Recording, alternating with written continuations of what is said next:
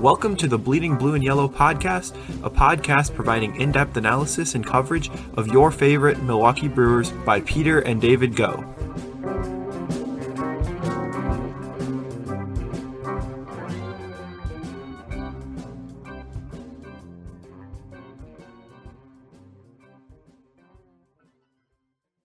Welcome to the Bleeding Blue and Yellow podcast. I'm your host, as always, Peter here, ready for another episode of the Bleeding Blue and Yellow podcast. David, I know we're just loaded with all sorts of MLB news. We're trying to cover all of it in one episode. Big news here in all of Major League Baseball, right? Yeah, the big news is that there is no news. And unless you have a job that is to cover the lockout, then you essentially don't really have a lot of current baseball events to talk about. Yeah, unless, I guess, you're covering minor league signings, not exactly significant ones, but Brewers making a couple of moves. The hometown kid, Caleb Bushley, former UW lacrosse baseball player, so shout out to him and the UW lacrosse baseball organization, being selected by the Brewers in the minor league Rule 5 draft. So he's now officially a Brewer. So again, a Wisconsin native back in Milwaukee. And then the Brewers signing a pair of former Astros prospects as well, right? Yeah, John Singleton being the more notable one, Tyler White as well. John Singleton signed, it was, I think, a 7-year, $28 million extension upon his call-up right away. Kind of a lesson in, do you take the guaranteed money or do you wait it out and try to get more? He took the guaranteed money. Seems like he's off a lot better off for it. He had a couple trying years in Houston where he really struggled during years where they were not very competitive. Ended up bouncing around the minors for a couple more years. Actually took 3 years off of professional baseball before then re-emerging last year in Mexico. Slugged, I think, about .640. So he was excellent. Apparently, he also slimmed down, looked like he was in a lot better shape. So potentially could be maybe a little bit different of a player. He is 30 now. So he's a little bit on the older side now. Definitely in that post-prospect hype type player. Yeah, and Brewers seem to have liked the post-top prospect guys. I don't know, Luis Urias. I feel like there have been others in the past that the Brewers have bought in on. I'm not sure necessarily that they haven't all played out great, but it seems like they've bought in on some of those guys, and a low-risk player. What has Singleton made over his career with, like you said, a pretty lackluster career when we look at his numbers as a professional? Well, I believe that it was $28 million guaranteed. So there were, I think, a couple options that were attached to it. So those were not exercised, of course. He had been released by that point. But he still got those $28 million and certainly sets him up nicely for the rest of his life. Yeah, absolutely. And Tyler White, he had a little bit more of a role with the Astros, if I remember correctly. Was there a year where he was the starting first baseman for the Astros or platooned? He did start, I think, in that 2015-2016 timeframe. Might have overlapped a little bit with Singleton out in Houston and had more of a bench role going into 2017. I believe he spent some time with the Dodgers then over probably 2018. And then ended up as a free agent. Hasn't really done much since then, at least at the major league level. Brewers taking a chance on him. He is a right-handed hitter, so perhaps he has a really good spring, maybe rework some things in his swing, and the Brewers decide to keep him as a bench bat, maybe somebody who could hit left-handed pitching if they don't bring in someone to complement Rowdy Tellez over at first base. Yeah, both minor deals with, I think, some upside, both Singleton and White. So minor deals we'll keep an eye on to see. I think it just comes down to performance in spring training, assuming spring training happens as normal, which remains to be seen. And then finally, on the minor league baseball piece, you also had tweeted about Luke Barker, a lesser-known prospect in the Brewers organization, who really has had 2 good years, I believe, between AA and AAA. And I've heard a lot of Brewers fans, Brewers Twitter, calling for the release of Barker from the minor leagues.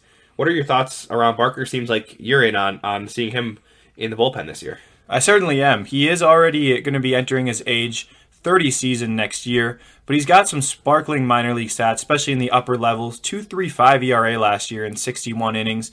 Struck out 11 batters per 9, walked just 1.5. So almost 8 strikeouts for every walk that he had.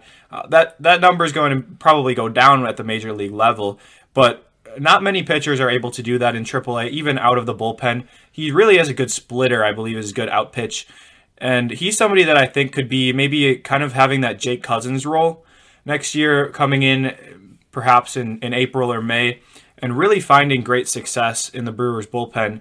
He actually originally was in indie ball, kind of similarly to Cousins, and the Brewers signed him out of there in 2017, where he started working his way up through the minor leagues, and he even got to indie ball after being a fifth-year senior at Chico State out in California. By no means a powerhouse baseball program. But I think it's time to free Luke Barker. I think I mentioned it last summer, and the Brewers still haven't decided to do it. I think that the Brewers should bring up Luke Barker as soon as they can for next year to be a key contributor in the bullpen. Yeah, 53 games in AAA last year and a WHIP at 0.799. So exceptional year from him. And yeah, a Jake Cousins comparison I think is really, really a really good comparison when you think about the indie ball track and the older reliever who has just put up good numbers in the minors, who to me I think get overlooked at times. I know that they're not the top prospects like we see otherwise, even like an Aaron Ashby or an Ethan Small, but to me the reality is he's performing at a really an elite level at his current state. So what are we waiting for to at least give him a chance? And I think there should be the opportunity. I don't know. We don't know exactly what the bullpen's going to look like, but if he pitches even somewhat similar to what he did last year, he'll have a spot on any roster, I think, in all of baseball. And Brewers would be lucky to have him pitch similarly. So I know we started our all-time Brewers roster last week, but before we even jump into revealing our next 5 players on the roster, David, what is today's trivia question?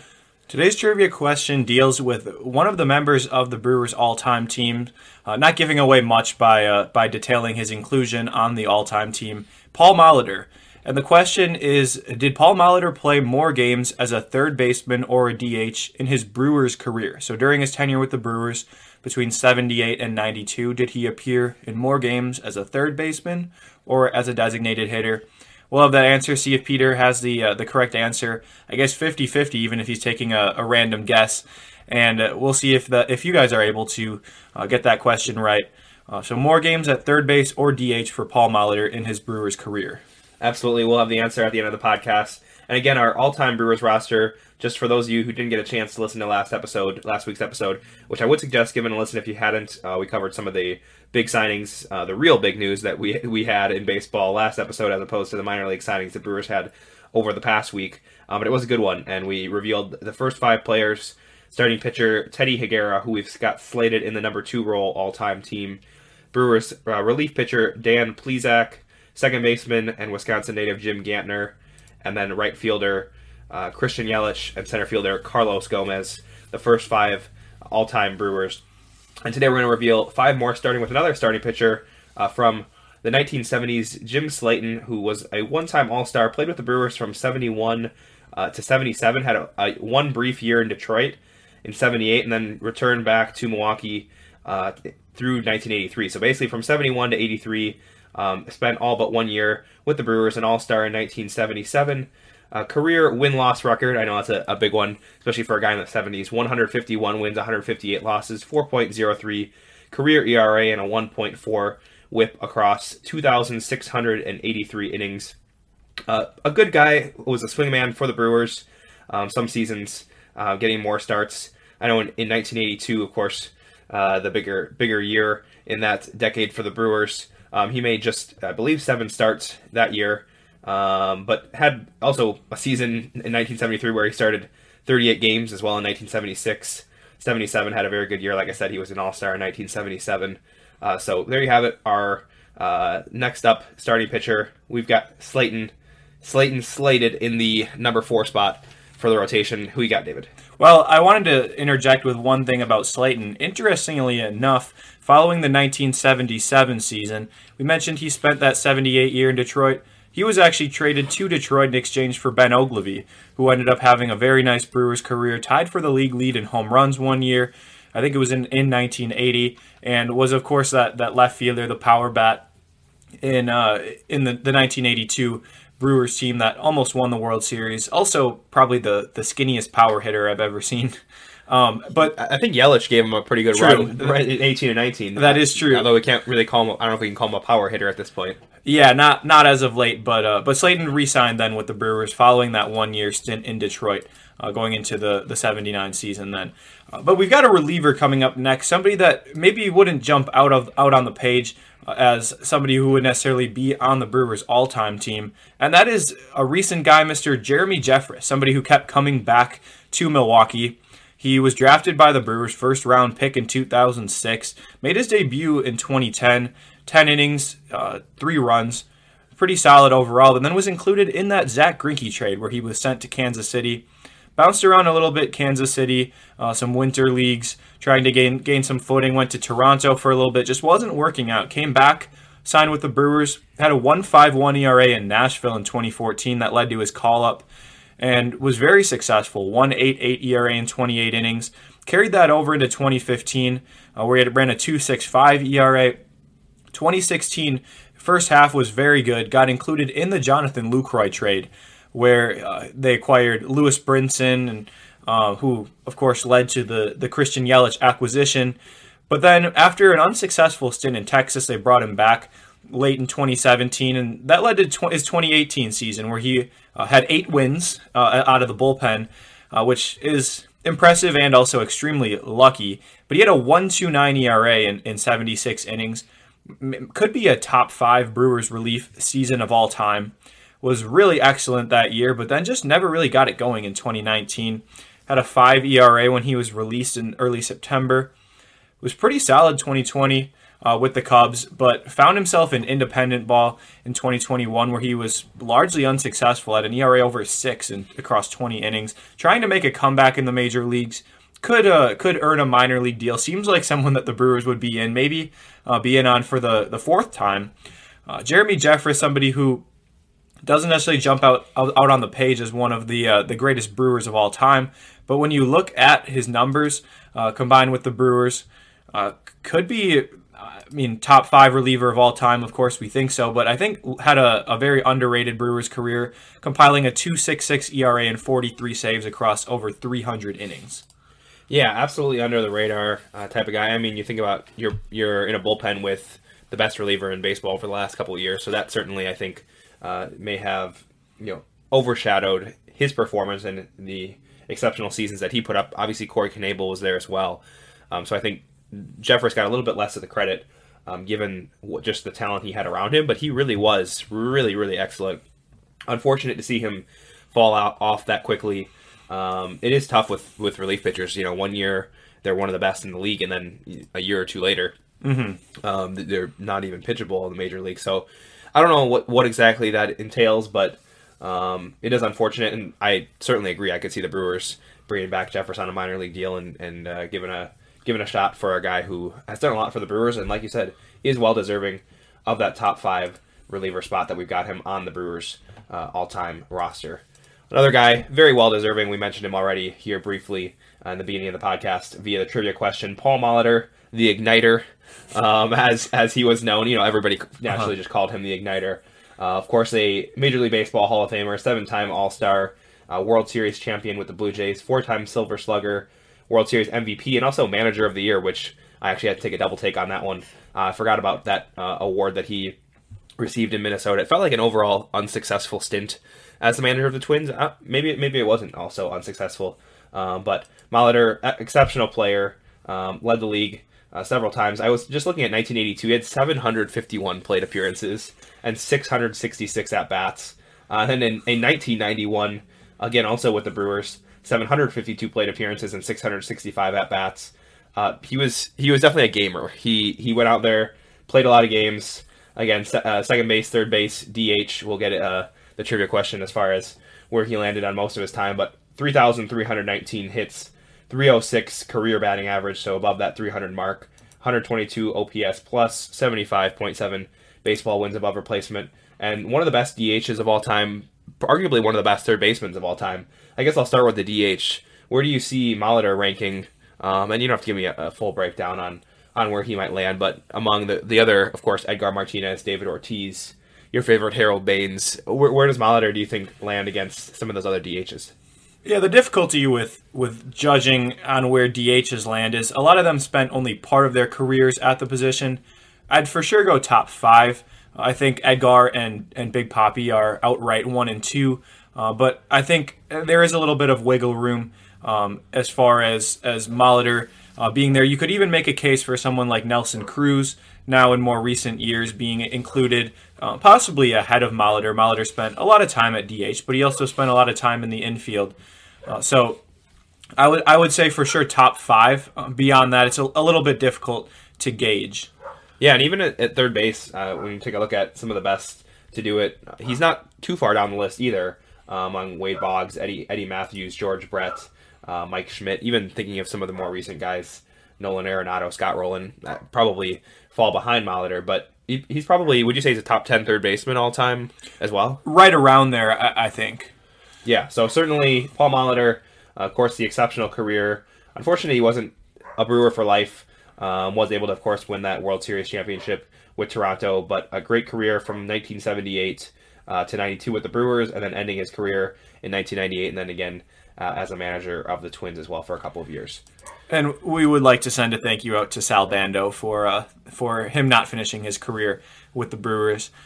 We've got maybe the backup third baseman for the team, a bench guy, probably the second greatest third baseman of all time in Brewers franchise history next, and that is Jeff Cirillo. He was one of the lone bright spots on a Brewers team in the 90s, in the mid to late 90s, where there were a lot of glaring holes across the roster, not a lot of success on the field, and he was one of the mainstays that was pretty solid, pretty consistent. Look at his 1997 season where he was an all-star, hit 288, 82 ribbies, and in 96, the year before, he actually hit 325, hit 321 in 98, hit 326 in 99 with an OBP over 400 in both the latter 2 years. So he really was excellent in his first 6-7 years in the major leagues that he spent with Milwaukee. Bounced around a little bit, Colorado, Seattle, San Diego, before finding his way back to Milwaukee in 05 and 06. Hit 319 in a part-time role, kind of a platoon bat off the bench in 2006. But I didn't realize how recently he was with the Brewers. I guess now 15 years ago. But finished his career with a 307 average, which I know for a time was just percentage points over Paul Molitor's 307 lifetime average with the Brewers. Christian Yelich, I know, had at least eclipsed that for a time. Not sure if he still has that edge over Cirillo, but Cirillo still being one of the greatest contact hitters that the franchise has ever seen, and especially in a period where there really wasn't much around him, maybe Jeremy Burnett or Jeff Jenkins. You have to think maybe Cirillo would have been a lot better if you plug him into that lineup in the early 80s or maybe the late 2000s, have him hitting maybe in front of Ryan Braun and Prince Fielder. You would estimate probably a little bit more success out of Jeff Cirillo, but still a very good Brewers career. Yeah, and he would have been known more as well if he was playing in that era with Hardy, Hart, Weeks, and Fielder, or even more recently, of course, with Braun and Yelich. A good guy to have in the lineup, not necessarily a guy who can carry an offense, which we clearly saw. The Brewers, like you said, had a lot of holes during that time, but really one of the best contact hitters in Brewers history in Jeff Cirillo. So final player here revealed, a Brewers great, Stormin Gorman Thomas. I feel like you got to start with the draft story for him. Drafted in the first round by the Seattle Pilots, 1969. If you aren't familiar with the story, Gorman Thomas was drafted by the Seattle Pilots. His parents actually let him know that he was drafted by the Seattle Pilots, and he thought that he was drafted into the military, and genuinely thought he was joining the military for some time before actually receiving correspondence that, in fact, he was coming to play center field as opposed to flying an airplane. So if that's not a baseball story, I'm not sure what it is. But Gorman Thomas drafted in that first round, 21st overall in this 1969 draft. Of course, the only first-round pick for the lone year Seattle Pilots. Gorman, known for his RBIs, power bat for the Brewers, of course, a part of that 82 team, starting with the Brewers in 1973 and ending his career with the Brewers in the early 80s, 1983 it looks like, and did spend some time across the rest of the league, Cleveland, Seattle as well, but really I think no question that he's remembered as a Brewer, you'll still see him around Wisconsin. I know I saw him at the West Bend Farmers Market naturally. Naturally over the summer. He's now 70 years old, which is crazy to think about. 82 was a long time ago. Gorman Thomas, 19.8 baseball wins above replacement, 225 batting average. Again, not known for his contact skills, but 268 home runs across his career. And Gorman Thomas taking that final reveal for today's spot. And we actually have Gorman Thomas in that center field spot, again with Christian Yelich over in right. And you can probably guess who we might have in left, but we'll leave that one for another week. So Scott Podsednik? Yeah, I think he just missed the cut. Okay, yep, yeah. Just barely missed the cut. Carlos Lee is probably who you're thinking. Left field, El Caballo. So just to summarize who we've got so far, in the 10 players we've revealed, starting pitchers, Teddy Higuera in the 2 spot, Jim Slayton number 4, bullpen, Dan Plesac and Jeremy Jeffress at second base and third base, Gantner and Molitor respectively. Backup midfielder, Jeff Cirillo. And then in the outfield, we've got Gorman Thomas in center, Christian Yelich in right, and Carlos Gomez on the bench as another outfielder. So again, 5 more players will be revealed next week. I think this is just kind of fun to look at some of the players like Jeremy Jeffress, like Jeff Cirillo, who are sometimes under the radar, as well as just honoring the careers that guys like Paul Molitor and Gorman Thomas had. So here we go, as we wrap into our next final topic here. Wanted to just take a look at a Brewers history lesson. David's got a bit of a history teacher in him.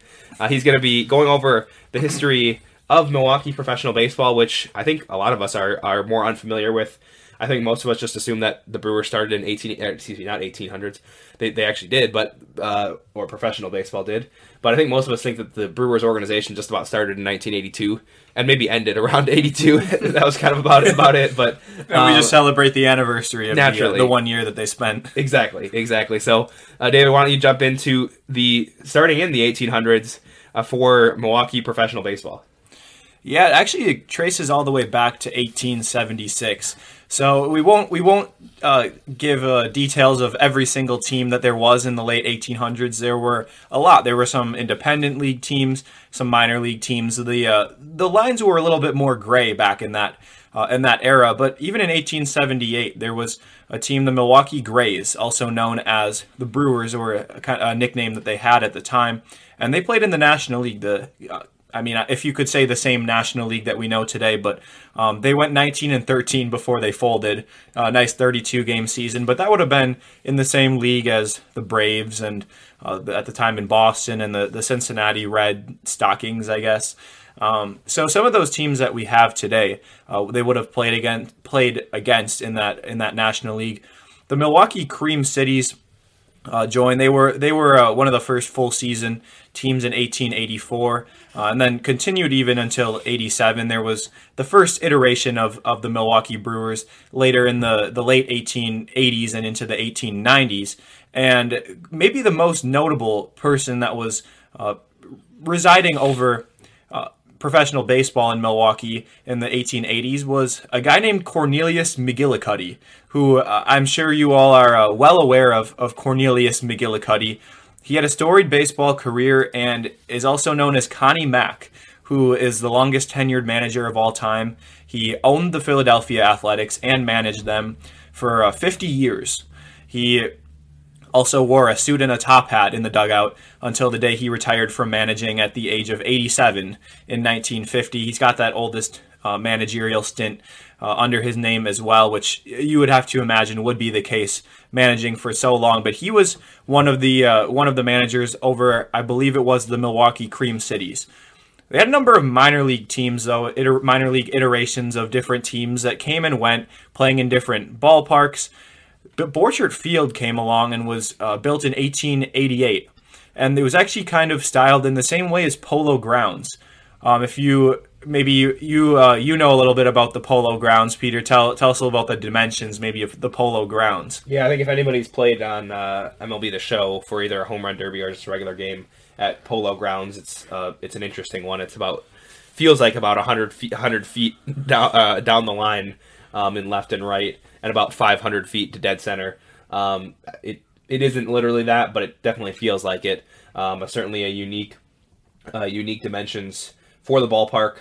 And yeah, it was something that was styled similarly for Borchert Field, which was previously named Athletic Park. I also have to note that the Milwaukee Creams of 1889 to 1891 of the Western Association joined the American Association for the end of the season, replacing the Cincinnati Porkers.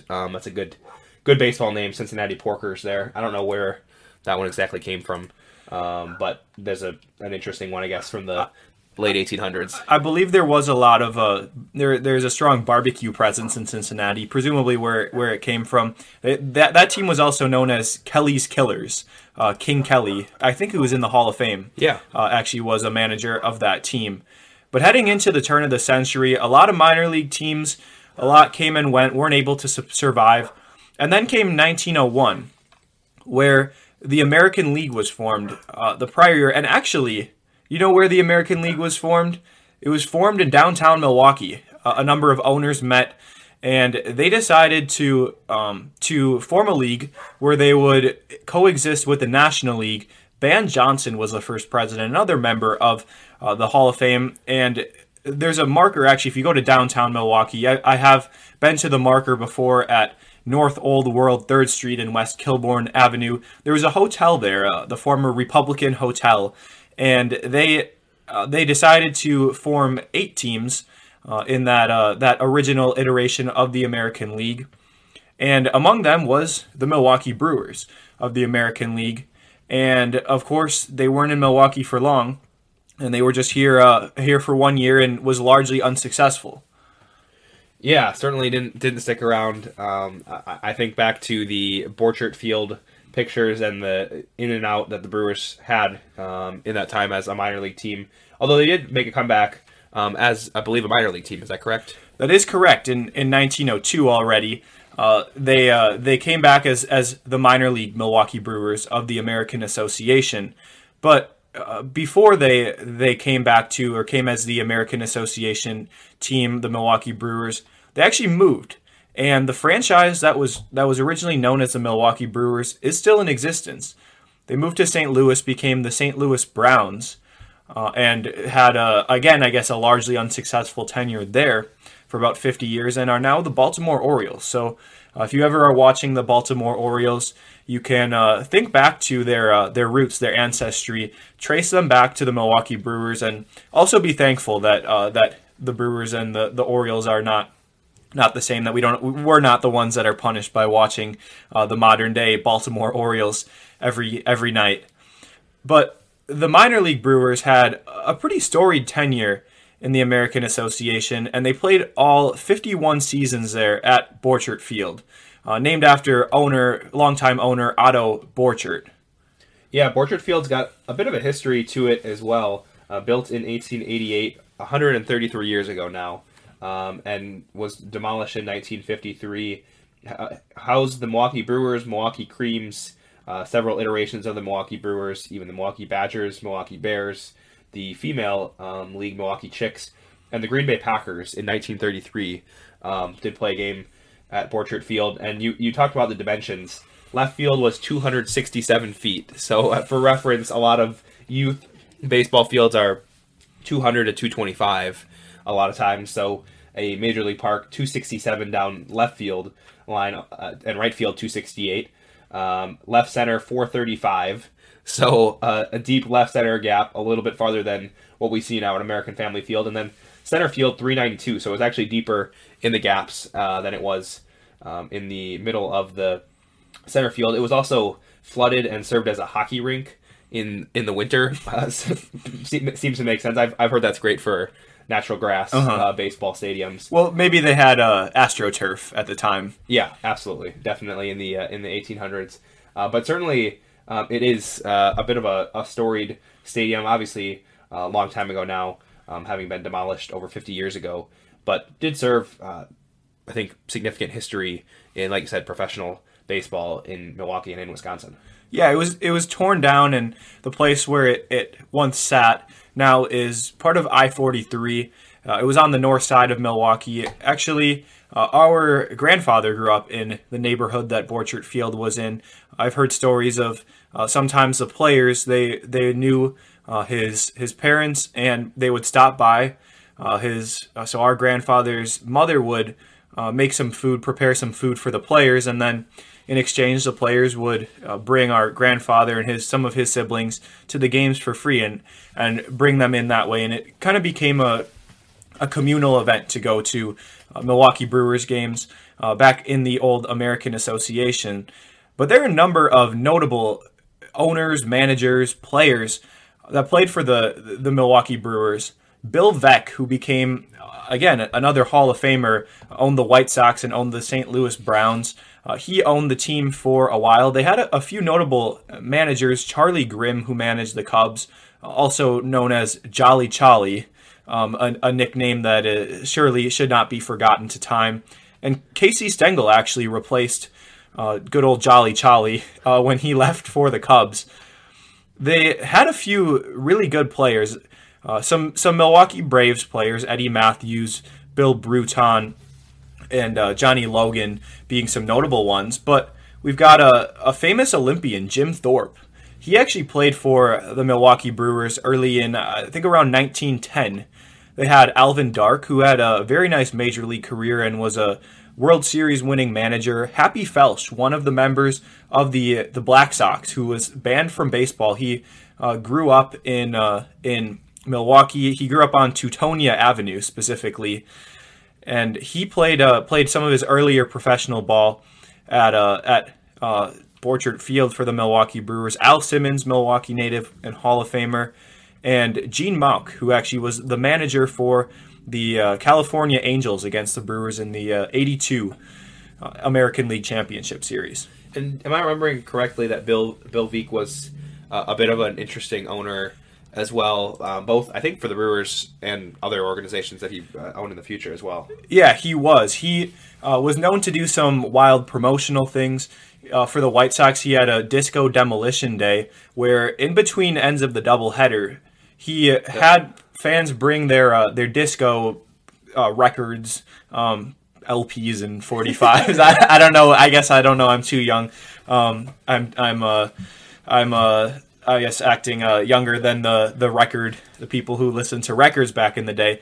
But he had them all go onto the field and burn them, which led to unplayable field conditions and caused them to forfeit Game 2 of the doubleheader. Yeah, I'm not sure how that exactly was going to work successfully, but yeah, he was known for some interesting gimmicks with the White Sox. I know he's known for, but with the Brewers, he also had a giveaway where he gave away live animals. Also had weddings taking place at home plate, and I thought it was kind of cool. He scheduled morning games for wartime night shift workers. Mm-hmm. Kind of a cool thing that we really wouldn't see today, given the way that I think money talks in the media world. But certainly kept it interesting as the Brewers owner. He sold his interest in the Brewers for a whopping $275,000 profit in 1945.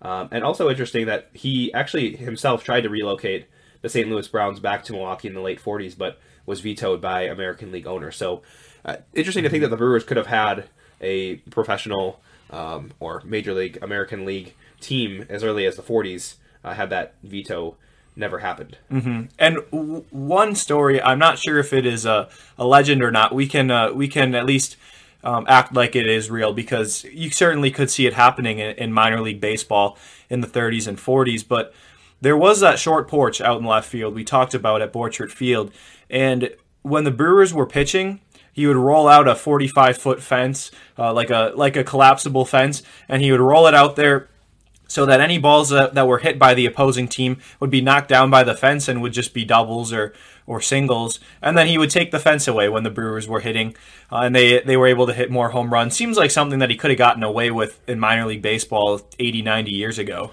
Isn't that what the Astros did a couple of years ago? Yeah, I think that was what part of the scandal was about. I mean, we could try. I mean, I don't know that a minor league team would be able to get away with that anymore.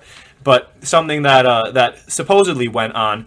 And during that tenure where the Milwaukee Brewers played there, the Milwaukee Bears of the Negro National League spent 1 year there. They do have some commemorative jerseys that they will sometimes wear to honor them. And the Milwaukee Chicks of the Girls Professional Baseball League, probably the most famous part of that league being the Tom Hanks movie, A League of Their Own, which came out already about 30 years ago now. Yeah, I actually did not realize that Milwaukee had a female baseball team in the 40s during that time until now. So interesting. I've seen that movie. Probably just missed the reference or forgot about them. But interesting to note both that team and, like you said, the Milwaukee Bears, who we see commemorated most years by the Brewers at this point. So we're approaching the 1950s, and which will likely, of course, be the Braves era. Any other final things that are noteworthy prior to getting to the history of the Braves, which we'll cover next episode?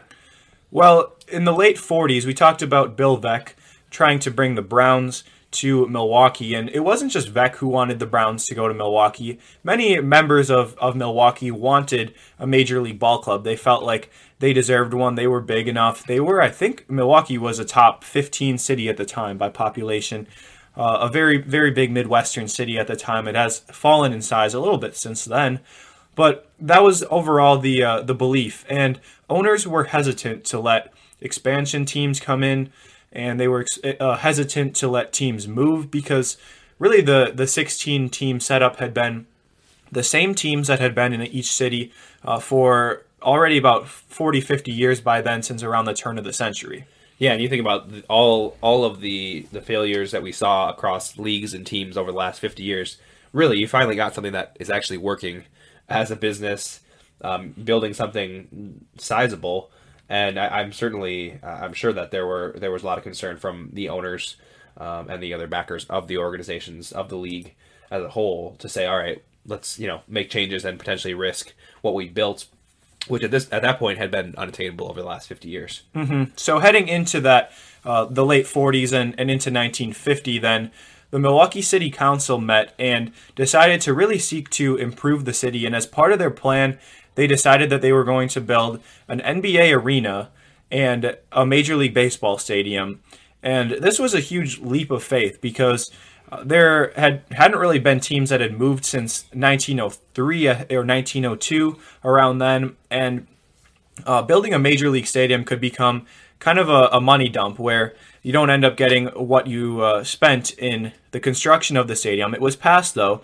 The NBA decided to move the Tri-Cities Blackhawks, a team from Quad Cities, Iowa, and moved them to Milwaukee. Ended up becoming the Milwaukee Hawks for a time in the 50s, and that leaves off kind of where we're leaving off today, where Milwaukee's still seeking to get a Major League Baseball team. There have been talks about the Browns coming to Milwaukee. There have been talks about the Cardinals coming even, and of course we know how the story ends, that the Braves decide to come, but we will give you the backstory on the Braves coming to Milwaukee in our next episode. And what happens to Borchert Field, what happens to the minor league Milwaukee Brewers, and how some of the rest of the things transpire into the 50s and 60s, maybe the most successful decades in Milwaukee baseball history. Yeah, I think that we covered a lot of the forgotten years in Milwaukee professional baseball today. Probably a lot of us not familiar with the long history, the storied history, really, professional baseball has had in Wisconsin. So fun to just go over that today, and like you said, good couple decades we'll be covering next episode. Stay tuned for that, David. So before we head out today, what's today's trivia question? Today's trivia question is: did Paul Molitor play more games as a Brewer at third base or DH? Yeah, I'm gonna go with third base in this one. Of course, Molitor started his career with the Brewers, and I know later on played more games at DH as his health deteriorated a little bit. So I'm going to go with third base for today's trivia question answer.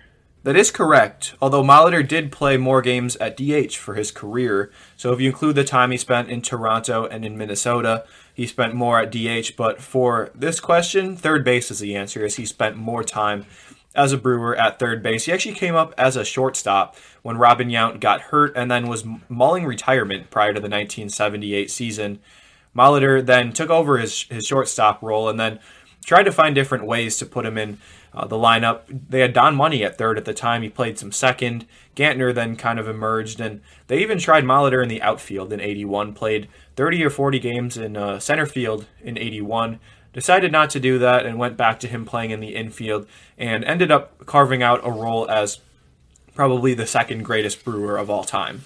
Yeah, no question about that. Paul Molitor, like you said, just behind, of course, Robin Yount in his excellence with the Brewers. So, David, I know not a lot of news in baseball as we muddle through the lockout, a couple minor league signings, and revealing the Brewers roster and breaking down the early years of professional baseball. Any final thoughts before we go today? Well, there really isn't much news on the front of the lockout, which unfortunately is kind of expected. We didn't think that there'd be a lot of news coming up over the next couple days, couple weeks, even really until after the holiday season has concluded. And it seems like that they'll kind of reopen negotiations in the new year. And there is some things going on. We'll actually talk about them some next episode. The Hall of Fame inducted 6 new members, Bud Fowler and the great Buck O'Neil from the early days committee. And then from the more recent era, Jim Kaat, Tony Oliva, Gil Hodges, and Minnie Minoso, the 4 who came in. Kaat and Oliva still being alive. So a great honor for those players. And there weren't any Brewers that were up for nomination via the Veterans Committee. And we'll get the results of the writers' ballot coming up in still about 3-4 weeks, but in January. And we'll discuss who we think should make it, shouldn't make it. We've got Gary Sheffield on that Hall of Fame ballot, and Prince Fielder as well, already making his debut on the Hall of Fame ballot. Yeah, that's crazy. Prince Fielder already there. And I think there's some interesting ones there in the committee's decision to induct 6 new members. We'll break that down next week. I think some that were deserving, others that I thought were a bit of a stretch. But then again, we also saw Harold Baines go into the Hall of Fame. So I feel like the bar's kind of been loosened or lowered more recently. Rather than opening up that can of worms, like I said, we'll cover that next week, as well as reveal the next 5 players on our all-time Brewers roster and pick up where we left off with, of course, Milwaukee Braves, Warren Spahn, Eddie Matthews, and of course Hank Aaron. Should be a fun one. Feel free to tune in to next week's episode, and as always, go Brewers. Thank you for listening to today's episode of the Bleeding Blue and Yellow podcast. We would greatly appreciate if you would rate, review, and subscribe to our podcast. We'd also love if you would be willing to support our podcast financially, and you can find the link to do that down below in the episode notes through the Anchor app. Be sure to check out our blog at bleedingblueandyellow.wordpress.com, where you can find great articles and content there, and interact with us at Brewers Podcast on Twitter or Instagram. Thanks for listening, and see you next week.